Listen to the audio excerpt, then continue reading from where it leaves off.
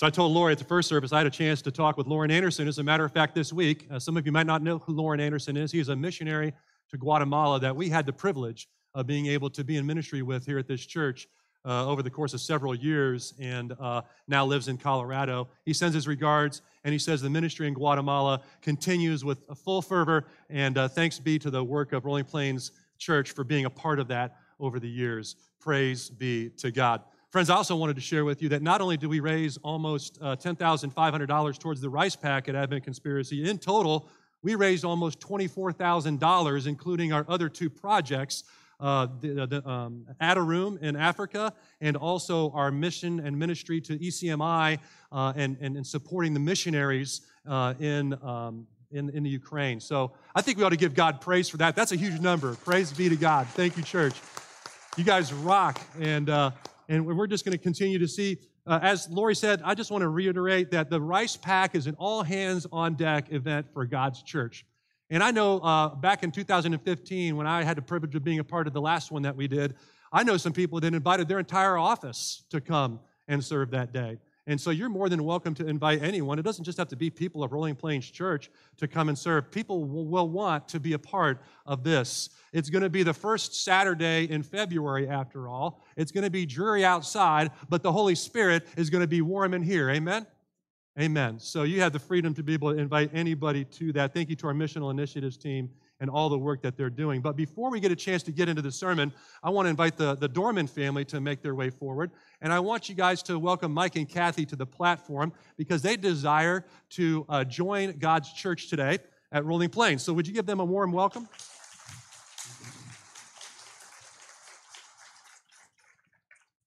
Kathy and Mike and I had a wonderful opportunity to meet in my office on Thursday and to talk about God's church, talk about the nature of membership. We have a membership packet that we give to everybody that's interested, and they walk through that, and if they have any questions, we cover those kinds of things. Now, you guys are semi-familiar with the United Methodist Church. You've been involved in your former church for many years, and you're excited to be here. You've been involved in financial ministries, Mike, and Kathy, you've been involved in every walk of life in the denomination that humankind could think of, right? You've been involved in and served in the Board of Ordained Ministry at the larger level in the West Ohio Annual Conference of the United Methodist Church. You've also been a lay delegate. Where's Van Slack? Is he in here somewhere? The Slack family? Yeah, well, Dan Slack is back there's the Slack family. There's Melissa. They're lay delegates for our church, so they know exactly what I'm talking about when they know. So I've known Kathy for years because we rub shoulders at annual conference in Lakeside every year. You've also been involved in district committees in the Foothills District, of which we're a part of, and you're also a licensed lay speaker, And so as a matter of fact, I think you may be doing some preaching for us, maybe in March. There's a rumor around that, and you may be coming and doing some preaching for us. So praise be to God. We're so glad to have you guys here today. So you have actually answered these questions before in your previous church, and as we transfer your membership here, we're going to ask you these again. And this is significantly important. Membership is a covenant in God's church. It's a binding agreement between two or more people. And these are going to sound a lot like wedding vows, and that's because the Bible says that the church is the bride of Christ. And so that is a covenant as well. And so when we ask these questions, I pray that each and every one of us that are members of God's church would be reminded of our covenant commitment. You see, you don't have to be a member of God's church to have access to all the benefits of God's church, but we become a member of God's church because we're ready to take on the responsibilities and to share the work of ministry together and to be committed to God's church. And that's what this is all about. And for those of us who have not made this commitment, maybe we're asking ourselves what keeps us from going deeper in our relationship with God and relationship with His church. So you ready for these questions? You guys ready? All right. Do you renounce the spiritual forces of wickedness, reject the evil powers of the world, and repent of your sin? If you do so, say, I do. Do you accept the freedom and power God gives to resist evil, injustice, and oppression? If you do so, say, I do. Do you confess Jesus Christ as Savior, put your whole trust in His grace, and promise to serve Him as your Lord? If so, say, I do. Will you remain faithful members of Christ's holy church and serve as Christ's representatives in the world? If so, say, I will. Will you be loyal to Christ through the United Methodist Church and do all in your power to strengthen its ministries? If you do so, say, I will. Will you faithfully participate in its ministries by your prayers, your presence, your gifts, your service, and your witness? If so, say, I will. And will you receive and do you receive and press, let me start over here. Do you receive and profess the Christian faith as contained in the Scriptures of the Old Testament and of the New Testaments? If you do so, say, I do. Well, friends, let's welcome them to Rolling Plains Church. Praise be to God. Welcome, sister. Yes, welcome. Welcome, brother. So we have some certificates there for you, but we're going to say a prayer over this family right now. If you want to extend a hand towards them wherever you sit, and we're going to say a prayer. Lord God, we thank you so much for Kathy and Mike, and we thank you for the Dorman household, and we pray in the power of your Holy Spirit, and thank you for the confirmation you've given them in your hearts that this is the place that they want to land, that this is their home, that we are their family. And Lord God, we know that we're not only here to support them, but we know that they bring an incredible amount of skills and gifts to the table, that you're going to use them to support your work here in our hearts as well as God's church. So Lord God, let us be a blessing to each other. Let us support one another. Let us love each other in good Christian unity. And Lord God, let us continue to serve your purposes as we invite people to come, connect, grow, and go as your church. We thank you so much that you continue to grow those who desire to be committed to your ministries here, out into our community and world. It's in your name that we pray, and we lift up Kathy and Mike to you today. Amen. Amen. Yep, welcome, guys. Go ahead, give them blessings. Bless you, brother. Bless you. Well, friends, you may not be a fan of Monday Night Football, but I would dare say that Damar Hamlin has become a household name. I would dare say that some of you are probably tuning into Monday Night Football this past Monday when you heard what was taking place on the field. Damar Hamlin is a defensive back for the Buffalo Bills. He wears the number 31.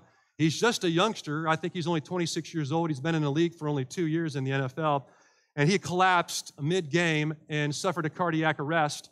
It was so significant and serious that they brought the ambulance onto the field and tried to attempt to put him in the ambulance on several occasions, only to have to take him back out again and to perform CPR. The beautiful news is that not only did he make it into that ambulance, but he made his way to Cincinnati, University of Cincinnati's hospital there, the only level 1 trauma hospital in Cincinnati, and today is alive and well. He's now breathing on his own, I believe, and continues to make strides and steps towards an incredible future. Praise be to God. Praise be to God. Friends, what I saw unfold this week is a reminder of where we're going in this sermon series. And that is what we believe matters. And today I want to talk to you about the Lord our God and talk to you about idols and that there's only one God. And friends, football can become an idol. And the entire country realized that on Monday night.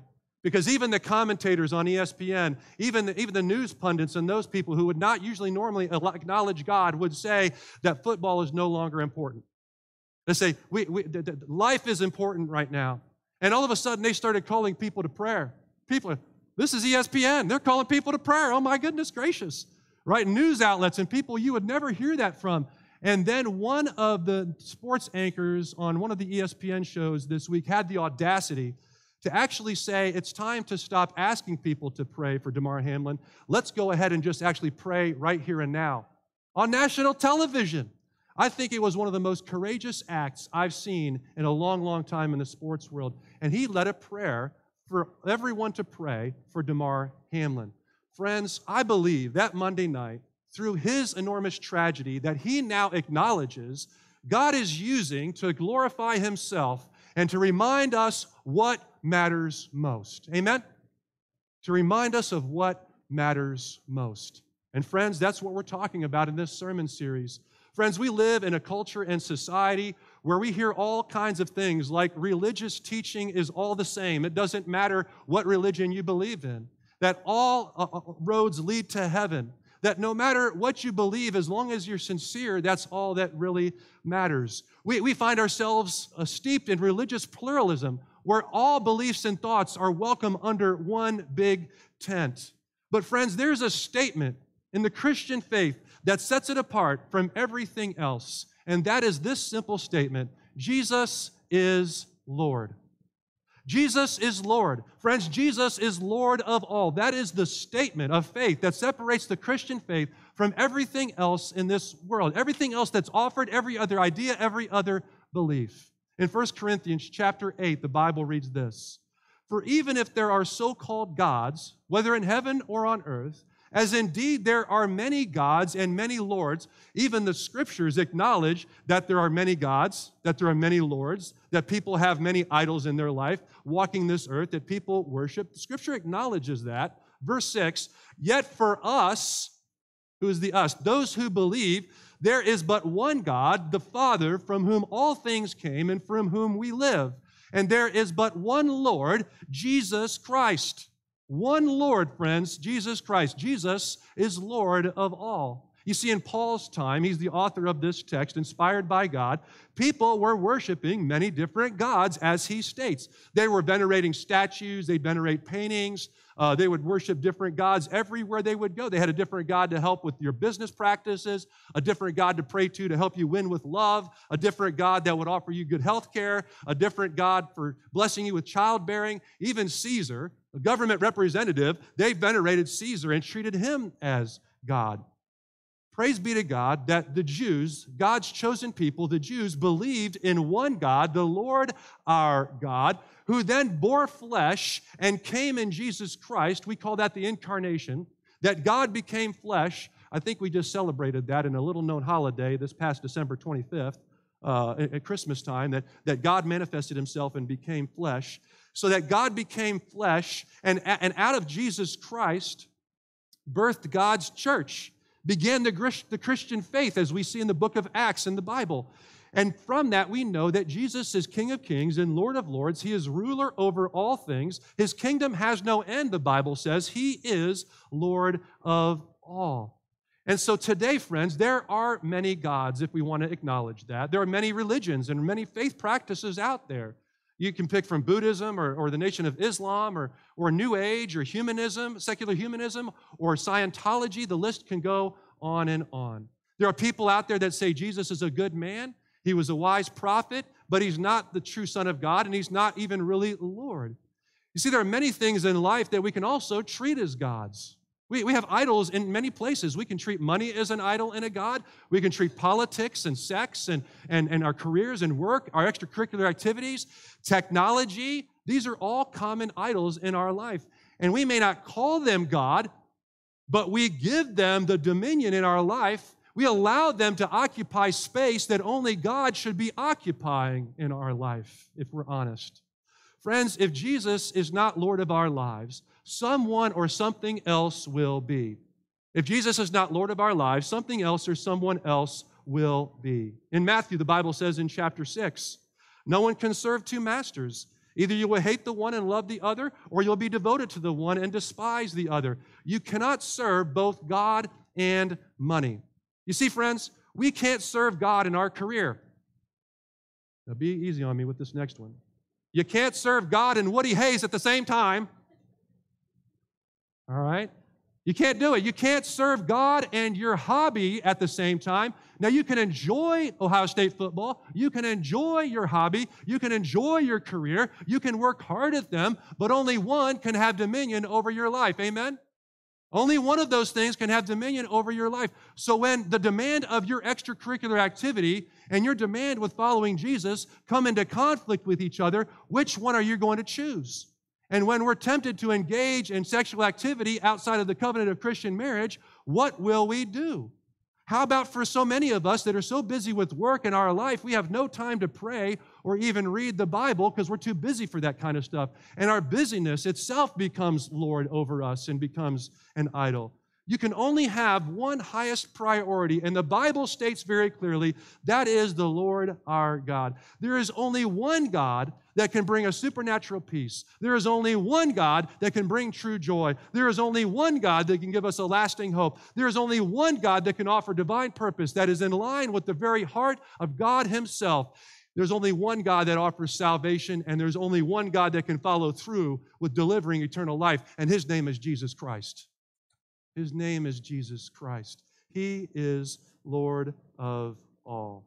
So let's talk about, for the rest of our time together, three things we offer for Jesus to be Lord of our life. Three things we offer for Jesus to be Lord of our life. Number one, we offer our obedience. You see, in our culture, we like to think that we are the masters of our own destiny, right? We think that we're large and in charge. We think that we've got this. In America today, we preach rugged independence, right? You remember the old Marlboro man back in the day? He had his boots on. He had a lasso on his belt hook. He had a cowboy hat on. He had one foot up on a step or whatever. And he's like, I got this. This is the American way. I'm going to plow through life. I don't need anybody else's help. That's the rugged individualistic mentality that we have in our life today. But friends, that is a fantasy. The idea that we are free thinkers, that we don't need anything else, that nothing else influences us, that's all a fantasy. Friends, we are shaped and influenced by our culture. We're shaped and influenced by our families. We're shaped and influenced by our friends. We're shaped and influenced by people, advertisements, the media, by all the things that come out, social media, often not even knowing that we're shaped by those things, friends. And so the question is not if something has authority over us, but who or what is doing so. You see, for Jesus to be Lord of our life, it involves more than being just a good and nice person. How many in here would say that you're just a good and nice person? Are you a good and nice person? Better yet, let me ask you a question. You better say, is the person sitting next to you a good or nice person? For the sake of your marriage today, you want to answer yes to that question. Right? We all think that, I see some kissing going on now. Praise be to God. Praise be to God. I love it. I love it. Hey, according to popular opinion, I'm a good and nice person, right? My own popular opinion. And for you, you're a good and nice person. But friends, there's more to the Christian faith than just being a good or a nice person. It means intentionally committing our life to obeying God's teachings, and throughout the Gospels, obeying those teachings that Jesus gives us. He gives us example after example on how to live, very practical teaching on how to live, how to treat others, how to handle money and finances, how to prioritize one's time, how to raise a godly family. And God would tell us that our responsibility in response to making Him Lord of our life is to obey everything He says, to obey God's will and purposes in His Word. In John 14, verse 21, the Bible reads, "Whoever has my commands," Jesus says, "and keeps them is the one who loves me. If you want to love me, you will obey. If you want to love me, you'll follow with my commands." Any parent or grandparent understands this concept, that the greatest way that our children can show us love and our grandchildren can show us love is to clean their room when we ask them to clean their room, right? Or to get off social media or their phone for 10 minutes when we ask them to do that and go ahead and do the dishes or whatever it might be. That obedience and respect shows love, and it's the same way in our relationship with God. But friends, be warned. Be warned, because many teachings seem impossible to do on our own when you get deep enough in God's Word. You know, teachings like be loving, unconditionally loving to people, be patient all the time, Lord Jesus, help me. Be generous on every occasion, take up your cross and follow Him. You know what happened on the cross? To take up your cross and follow Him, to lose your life for His sake, these are heavy teachings. And there's a reason that His commands seem impossible to do on our own, and many of what I just read are impossible to do on our own, and that's because He wants us to be dependent on His help. He wants to be involved in our life and to be the source of the strength that we need to offer the very obedience to Him that He asks us for. You see the struggles in the rich young ruler in Scripture. You see that he struggles with money and possessions. You see the struggle with the disciples, the first 12 that Jesus called. You see they struggle with pride and status. Friends, you see the religious leaders of the day, the Pharisees and the Sadducees, battling with control and self-righteousness issues inside of them. You see the human nature for all to see. And we see how hard it is to allow these things to have a dominion in our life. And sin beckons every day to be a part of our life. And that's why in Matthew chapter 19, verse 6, Jesus says this, "With man this is impossible, but with God all things are possible." Honoring God, loving God, obeying God is possible with God's help and strength. For Jesus to be Lord, we need to open our hearts to what He requires. We obey His will through His help. This can only happen with God's help. The good news is that we've been given a helper in the power of the Holy Spirit of God. The Bible says that when we receive Jesus Christ, we also receive the very power of the Holy Spirit that allows us, enters into our life, that gives us the strength and the ability to live in harmony with a holy God. Not by our own strength or goodness, but by the life-transforming power of the Holy Spirit in us and God's goodness. We're not good enough, but God is. But God is. You see, friends, obedience requires humility. Obedience requires the humility to recognize strongholds in our life that we can't overcome on our own power. And it forces us to admit that we need God's help. That's one of the best places we can be in life. So burdened by the things of this life that all we can do is look up and say, God, I need you. And God says, I've got you right where I want you. I'm about to show up because you called on me. When we humble ourselves and ask for God's help, He helps us to see and live in a new and better way. Well, that new and better way was promised to us in John 10:10, when Jesus says, I've come to give them life, not any old life, but an abundant life, a life full of abundance. So if we're going to allow God to be Lord of our life, Jesus to be Lord of our life, we do three things. We offer Him our obedience, and we offer Him, secondly, our trust. You see, for Jesus to be Lord is not enough to believe in Jesus. We must trust in Jesus, give Him our faith. In Galatians chapter 2, verse 16, the Bible reads, a person is not justified by the works of law. In other words, the person is not made right by the works of law, but by faith in Jesus Christ. Only by God's grace in Jesus Christ and our faith in who Jesus is and what He did on the cross and was raised from the dead, do we have God's covering over sin, hell, and death in our life. You see, we trust that God is going to show us the good life, the abundant life He promised to bring us in Jesus. We trust that the power of sin was broken on the cross. We trust that in Jesus Christ He conquered death. There are a lot of different ideas of what leads to a good life that exists in our culture today. People think that, well, if you have enough money, that'll lead to a good life. If you have enough power, that'll lead to a good life. If you have enough stuff in your life, that's going to lead to a good life. But God teaches that the good life is one that is lived in harmony with His will. That's the good life that He wants to deliver for us. It means we are required to trust and to put our faith in Jesus Christ, to give Him control, to obey His teachings, and to allow His wisdom to guide us toward that good and abundant life. It also means that we are to trust that Jesus dealt with our sin problem. You see, because of original sin, because of our human nature, we are under the power of flesh, and we can see how it affects, we can see the effects of this all around us. Just turn on the news, and you will understand the Bible statement that says we have all sinned and fallen short of the glory of God. You see, friends, sin is a cycle of frustration that you can't escape on your own. Shane Bishop, one of the church leaders that I follow, has this quote. He said, sin begs to be tolerated, asks to be accepted, then demands to be celebrated. It's what sin does. It's what sin does. Paul would relate in his writings. He says, I struggle with sin. I do the things that I don't want to do, and I don't do the things that I know I do want to do. Oh, wretched man that I am, Paul's own words. We trust that Jesus' death on the cross has broken sin's hold over us. We trust that we have been saved, therefore, by Jesus Christ from destruction, and we trust that the power of the Holy Spirit that enters into our life when we receive Jesus begins to do a new work in us, making us brand new, transforming us from the inside out into God's holy character. We trust that Jesus is the perfect atoning sacrifice necessary for the forgiveness of sin, that only in Jesus Christ does He make us right with God. We trust Him with our life, that in Christ, death does not have the final say, because Jesus defeated death. We trust that therefore we have eternal life in heaven waiting for us with God. In 1 Corinthians chapter 15, the Bible says, death has been swallowed up in victory. Where, O death, is your victory? Where, O death, is your sting? The sting of sin, the sting of death is sin, and the power of sin is the law.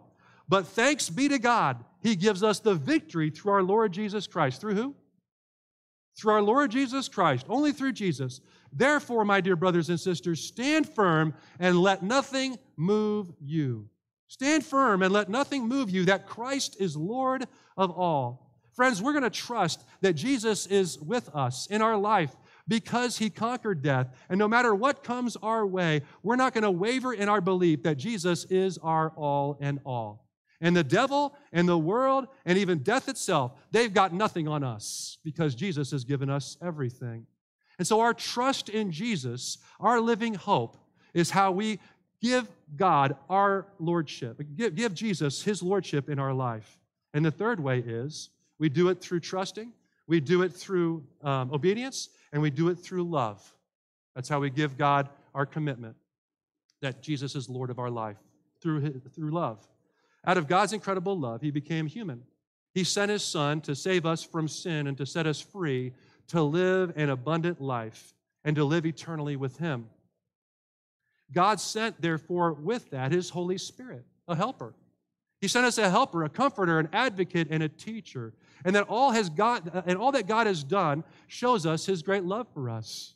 Everything that God has done, he's done it because of his great love for us. And this causes us to want to return God's love back to him and to other people. It causes us to want to show this love back to God by loving others with acts of generosity, giving away our time, our resources, our talents, not out of obligation, but out of love. We're inviting all of us to show up on February 4th out of love for God and love for God's people. You see, the love of God in us, the Bible says, compels us to love God and to love his people back. In 1 John chapter 4, verse 19, this is what the Bible says. We love because he first loved us. We love because he first loved us. And when we find our uttermost value in being in a loving relationship with God, that love is going to influence how we view everything in our life. The way that we see people, the way that we raise our children, how we set our priorities, it's all influenced by Jesus as Lord of all. And everything else in life is meaningless, even those things that are really good things. Everything else in life is meaningless. Paul said it this way in Philippians chapter 3. The Bible says, I once thought these things were valuable, but now I consider them worthless because of what Christ has done. Yes, everything else is worthless when compared with the infinite value of knowing Christ Jesus, my Lord. For his sake, I have discarded everything else, counting it all as garbage so that I could gain Christ. Oh, friends, you might be married, you might have children, you might have a great career, you might even be a member of this church, but it is all garbage in comparison to knowing Christ Jesus as Lord. Above all else, friends, our statement today is that I am first a follower of Jesus Christ, and everything else is rubbish. So, friends, where is our loyalty? What or who do we love the most? Who or what is Lord of our life? Because if we're honest, none of our idols or gods, whether they're a sports team or a television show or a hobby or a kid's extracurricular activity, none of these idols truly satisfy or offer any kind of lasting meaning or everlasting purpose in our life. And to express our great love and devotion to God, we're going to worship him. Because, you see, worship, after all, of anything else becomes an idol. And we resist idols by committing ourselves to times of worshiping God and offering in that worship our gratitude and praise to him. And when we do that, like we did today, we're reinforcing our loving devotion to Christ and bringing him glory as we proclaim Jesus Christ as the one true Lord. Friends, it all hinges on Jesus. Without Jesus raised from the dead, without Jesus alive and well today, the Christian faith is a waste of time. If you find the body of Jesus Christ today, friends, I'm out. I'm out. It all hinges on Jesus Christ. It all hinges on the resurrection of God, and everything else is meaningless.